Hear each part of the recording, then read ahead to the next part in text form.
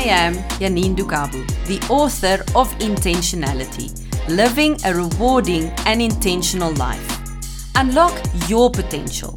You can live and make an impact every day. As a life and career coach, I'll help you navigate change, overcome obstacles, and define your purpose. Passion, power, and purpose is what I am all about. Passion for God, passion for life, passion for my family, and genuinely caring for people. I am intentional. Join me as we merge passion, power, and purpose to create a unique personality, giving you the power to influence and the ability to effectively reign in all aspects of life. Hi, Michelle. I want to welcome you to 10 Intentional Minutes with Janine today. And the month of August is Women's Month. And we are focusing this month on gender-based violence. Now, Michelle Serfontein is a lawyer and she's very prominent in the family law. So, Michelle, welcome to 10 Intentional Minutes with Janine. Hi, Janine. Thanks for having me. Michelle, I'm going to dive right in and ask the questions that needs to be asked. And what is domestic violence? Janine, domestic violence is described in the Domestic Violence Act, which is easily accessible to any victim of domestic violence. If you simply Google the act is very clear on what constitutes an act of domestic violence. Many people are under the impression that it's only physical abuse. That's not the case. The act actually lists 10 specific acts, which includes physical abuse, sexual abuse, economic abuse, intimidation, harassment, stalking, and damage to your property. It doesn't always have to be to you as a person. And it's quite concerning that 1 in 3 women in the world are affected by sexual or physical abuse. That's not even taking into account all the other acts of domestic violence. That is again, like we had our previous gender-based violence episode. It is a shocking statistic to know that. And I think what we also spoke about is that it's not only women, it's men and women. Yes, times have drastically changed and roles have switched around in relationships as well. Many times men find themselves unemployed, financially dependent on their wives, and more often than we actually realize, men are also the subject of domestic violence. And when you know that you are obviously being abused and you are part of domestic violence, what is the process that you need to follow in order to obtain a protection order or to protect yourself? There are 2 acts that actually deal with the process of abuse. The Domestic Violence Act is applicable in cases where you are actually in a domestic relationship. That would be either living in together in a relationship as husband or wife, girlfriend or boyfriend, or same-sex partners.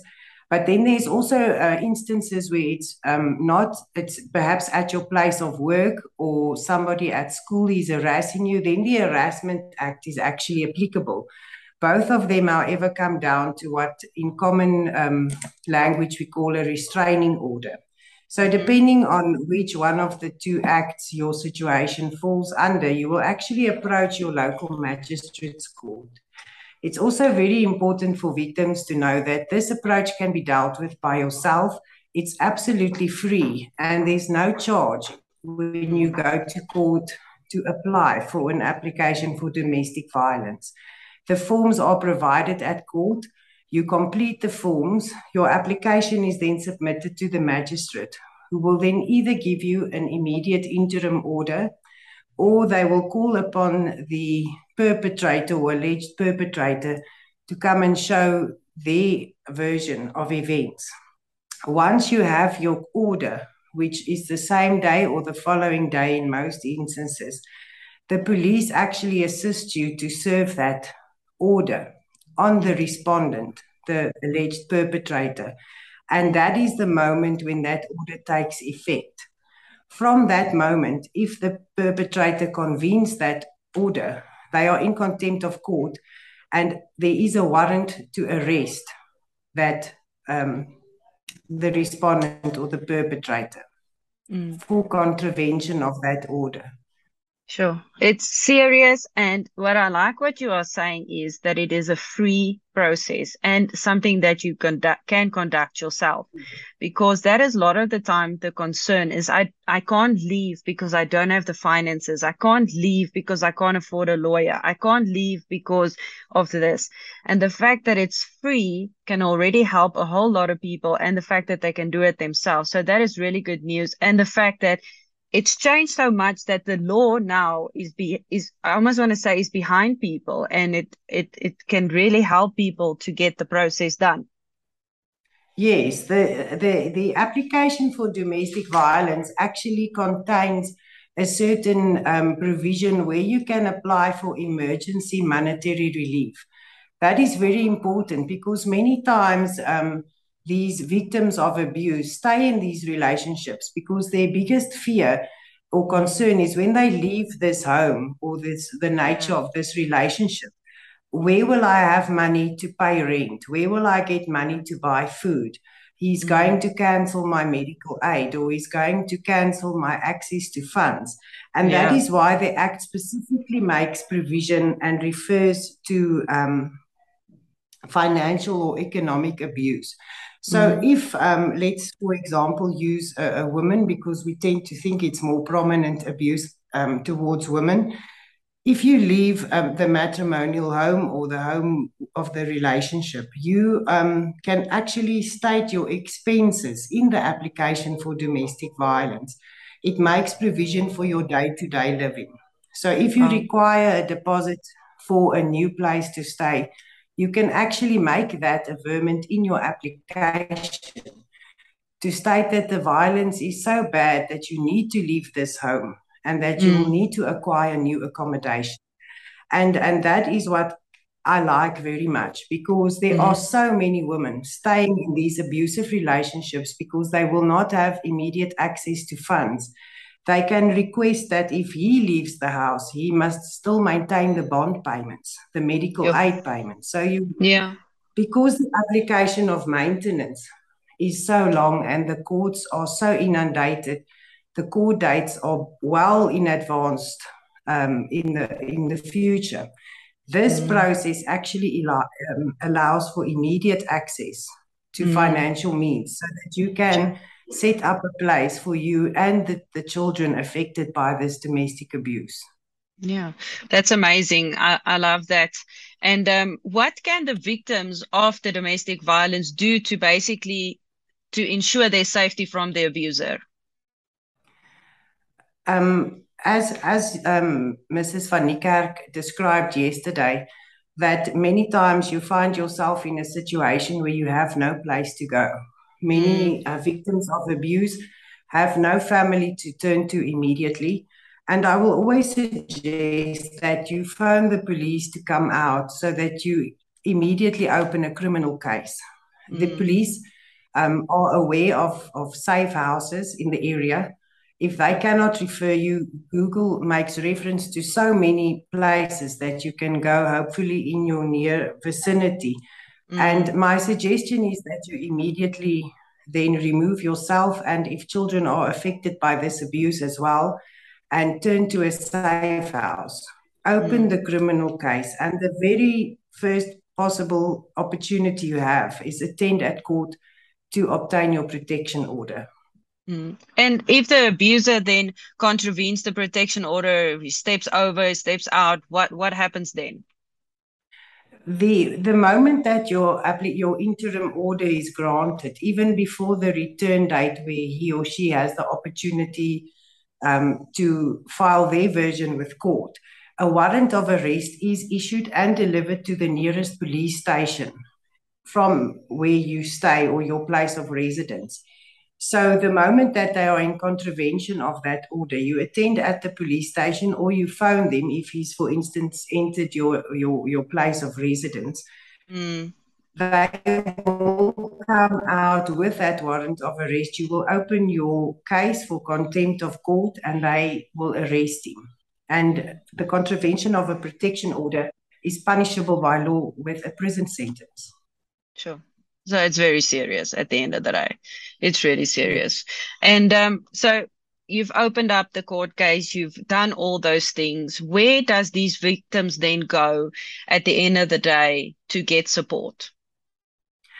Yes, as rightly mentioned in your podcast yesterday, it's still a process. I always tell my clients a protection order is at the end of the day only a piece of paper. If we are realistic, it does not stop the perpetrator from breaking into your house. It does not stop him to drive by you and shoot you, which we many times see now is Sure. women who get killed on their way dropping children at school, on their way to work. And Yeah. yes, a court order is only a piece of paper. So it is imperative that victims of abuse ensure their safety. They need to set themselves up as far as possible in a safe place, put measures in place which secures them. And there are so many organizations providing emotional support, counseling, enabling women to enter the place of work again, because many victims have not worked for many years. They need to be retrained and reintroduced into the economy. And it's really worthwhile. If you are currently in a relationship, you are feeling the pressure of the abuse, and you are preparing yourself to leave this relationship, do your research. Google has so many resources available to educate yourself and educate your children. And you and I were having a discussion last week about how it all gets back to education. The more we educate our girls, our boys, our families, our peers, our teachers, people in positions of responsibility, the more and the quicker this problem will be eradicated. Absolutely. Knowledge is absolutely key here. And for so long, it's just been swept under the rug. It's just not been spoken about. And therefore, people don't have the knowledge. But I think we're definitely in a different era. We find ourselves in a very different era now where people want to make a difference. People want to step up and say something and help. And these processes and even these podcasts are going to make a huge difference, because people that previously had no idea of what to do will know absolutely now this is my next step. There is help. And again, like I said yesterday, rightly, is there is hope and there is a way out for me. The one thing that we haven't spoken about today is, how does domestic violence influence our children? Yes, unfortunately, in many of these instances of domestic violence, children involuntarily form a part of it. They had no choice to be there, yet they are there and they love both parents. Even though they see the wrong behavior in their parent, they don't necessarily identify with it as being wrong initially, until the point where they get educated that this is not how one should behave. Then it's also very important for parents to note, be it the mother or the father, if your children forms part of these instances of domestic violence, either by witnessing the behavior or actually also being physically abused or any other form of abuse, it's your right as parent and guardian of this child to approach the children's court for a protection order against that parent, that violent, abusive parent. And the children's court will also investigate the circumstances where this child now needs to live. And if it's found that that child is in need of care and protection, further steps are taken. But you are also entitled to list your child's name in your own protection order that you apply for mothers to requirement, allow the abuse to continue in front of them. You are teaching them and giving them the wrong example of what love is and how a relationship should be. And it's also worth mentioning that if you are, for instance, a grandmother and you are aware that there is domestic abuse in your child's matrimonial home or the home she or he is staying in, and you know that those abusive instances are affecting your grandchildren, you do not have to be their parent to approach the court. The Act makes provision that any interested party can approach the court on behalf of a child and report the matter. And I think that is the other area where we need to get involved and not just sit back. Many times people say, you know, I'll pray for you. I'll be your emotional support. If you need anything, give me a call. But I think the time has come for us to step up and act on when we know that there is violence, not only for the sake of the victim, but for the children, because that is where it starts and the cycle continues to happen. Absolutely. And I think you said, for me, one very important thing is there's a different court you approach for a grown-up than, or for a mom or a dad, than what you approach for a child. So for a child, if I can just re-say that, for a child, you go to children's court, and then for an adult, you obviously go to the magistrate, like you said. Do I understand that right? And the children, yes, you do. And the nice thing is, similar to the domestic violence court, the entire process at children's court is facilitated for free. In other words, not only can you report the matter for free, it is also investigated for free. The magistrate or the courts will appoint either the family advocate or a social worker to attend to an investigation, which will be at no cost to the person who reports the matter. That's awesome. And also the fact that, like you said, a grandmother, a family member, an aunt can report it now at family court. We no longer have to just tolerate the things that are happening around us. It's not right, and it's our time to step up and do something about it. I agree with you 100%, Michelle. Yes, I also would like to make a mention of an organization in South Africa called probono.org. Mm-hmm. And you can visit their website. It's just like you pronounce it, probono.org. And they actually have a center at Constitutional Hill in Braamfontein who assist women at no cost to themselves for maintenance, domestic violence, children's court applications. It's really unreal, the facilities that they've put into place for women whose matters are a bit more complicated, who perhaps don't have the ability to speak in court and fight their own matters. They appoint a legal representative on your behalf to deal with your matter. And they provide consultations on the full spectrum, from children's court to maintenance, domestic violence. And they can then refer you to organizations who can enable you economically, places to stay, safe houses. And that's one of the organizations I know of that do provide free legal representation to women who feel that they just cannot deal with this matter by themselves. But the courts have put those systems in place for us for free, at no cost to any victim of domestic abuse, to at least only get that initial protection order, the interim order, to enable you to feel some sort sense of safety from the perpetrator. Absolutely. Probono.org is what you said. That's it, yes. Probono.org. That's wonderful. I'll include it as well on the podcast. So, Michelle, I just wanted to say thank you so much for your time today. I've learned once again so much, and I just want to say thank you. It's an honor and a privilege to have you here, and thank you so much for your input. It's going to help so many women and also men. Like I said, it's not just women, but it's going to help so many people in the future to just tackle this thing head on. We need to speak up. And I like the slogan of Project Rage, where they say #no more blood on my hands. And exactly that's what we're doing. Together with the other organizations, we are helping one person at a time. And like we discussed as well, knowledge is key. And just in today's episode, there was so much knowledge that went out, the process, the protection, the fact that you can do it yourself. You don't need the financial aid to do it. Even if you don't have it, you can do it yourself.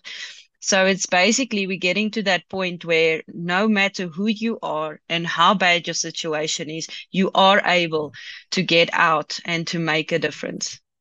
Not only for Yes. yourself, but also for other people. Yes, we are empowered. Absolutely. That is the right word. We are empowered. Yeah. So thank you, Michelle. Sandy. It's been an honor. I'll speak to you soon. Thank you. Bye. Bye.